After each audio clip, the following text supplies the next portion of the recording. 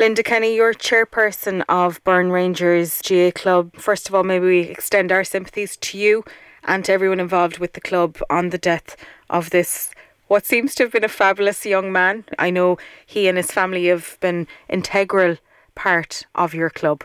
Yes, certainly he has, and his family has been steeped in the tradition of Burren Rangers since we became a hurling camogie club and back in 2009. Dad Michael was one of the first chairpersons of the club, and Cormac and John, Grace, Sorika and Ava would have played at stages with the club when we were also had football in the club, but they also were prominent hurlers and camogie players. You know, the community is numb, to be honest, Edwina, by the tragic loss of Cormac on Monday morning, and he was such an academic, an athlete, an all-round sports person.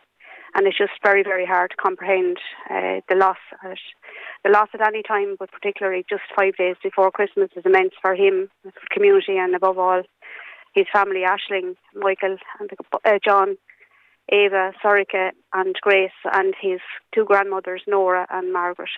Such a devastating loss for the community and the wider community in general as well, Linda, it would seem. Yes, and he was a very popular young fella, very academic. He had numerous friends, had just started his first year as a medical student in UIG in Galway. He had a number of doctors in his family, so he was carrying on a proud tradition of doctors in the family. And the community, and particularly those of his age group, are absolutely numb and devastated by his loss.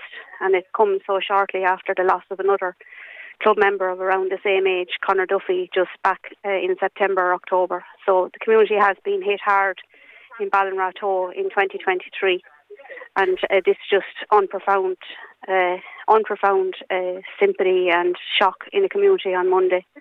How do you rally around a family at this time, Linda, when everybody's so upset and, you know, just trying to look out for each other? What do you do as a community?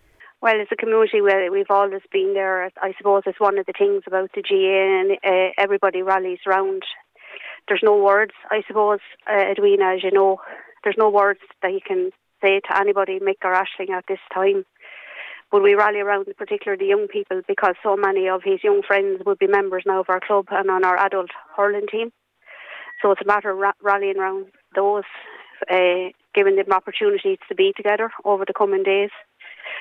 Probably we'll have guards of honours from the athletic club, the soccer club, the GA clubs in the area over the weekend. We don't know any funeral arrangements as yet, but that's the way we have dealt with it in the past, and given them a forum to be together and to watch out for them and to look after them. Linda Kenny, thank you very much for joining us.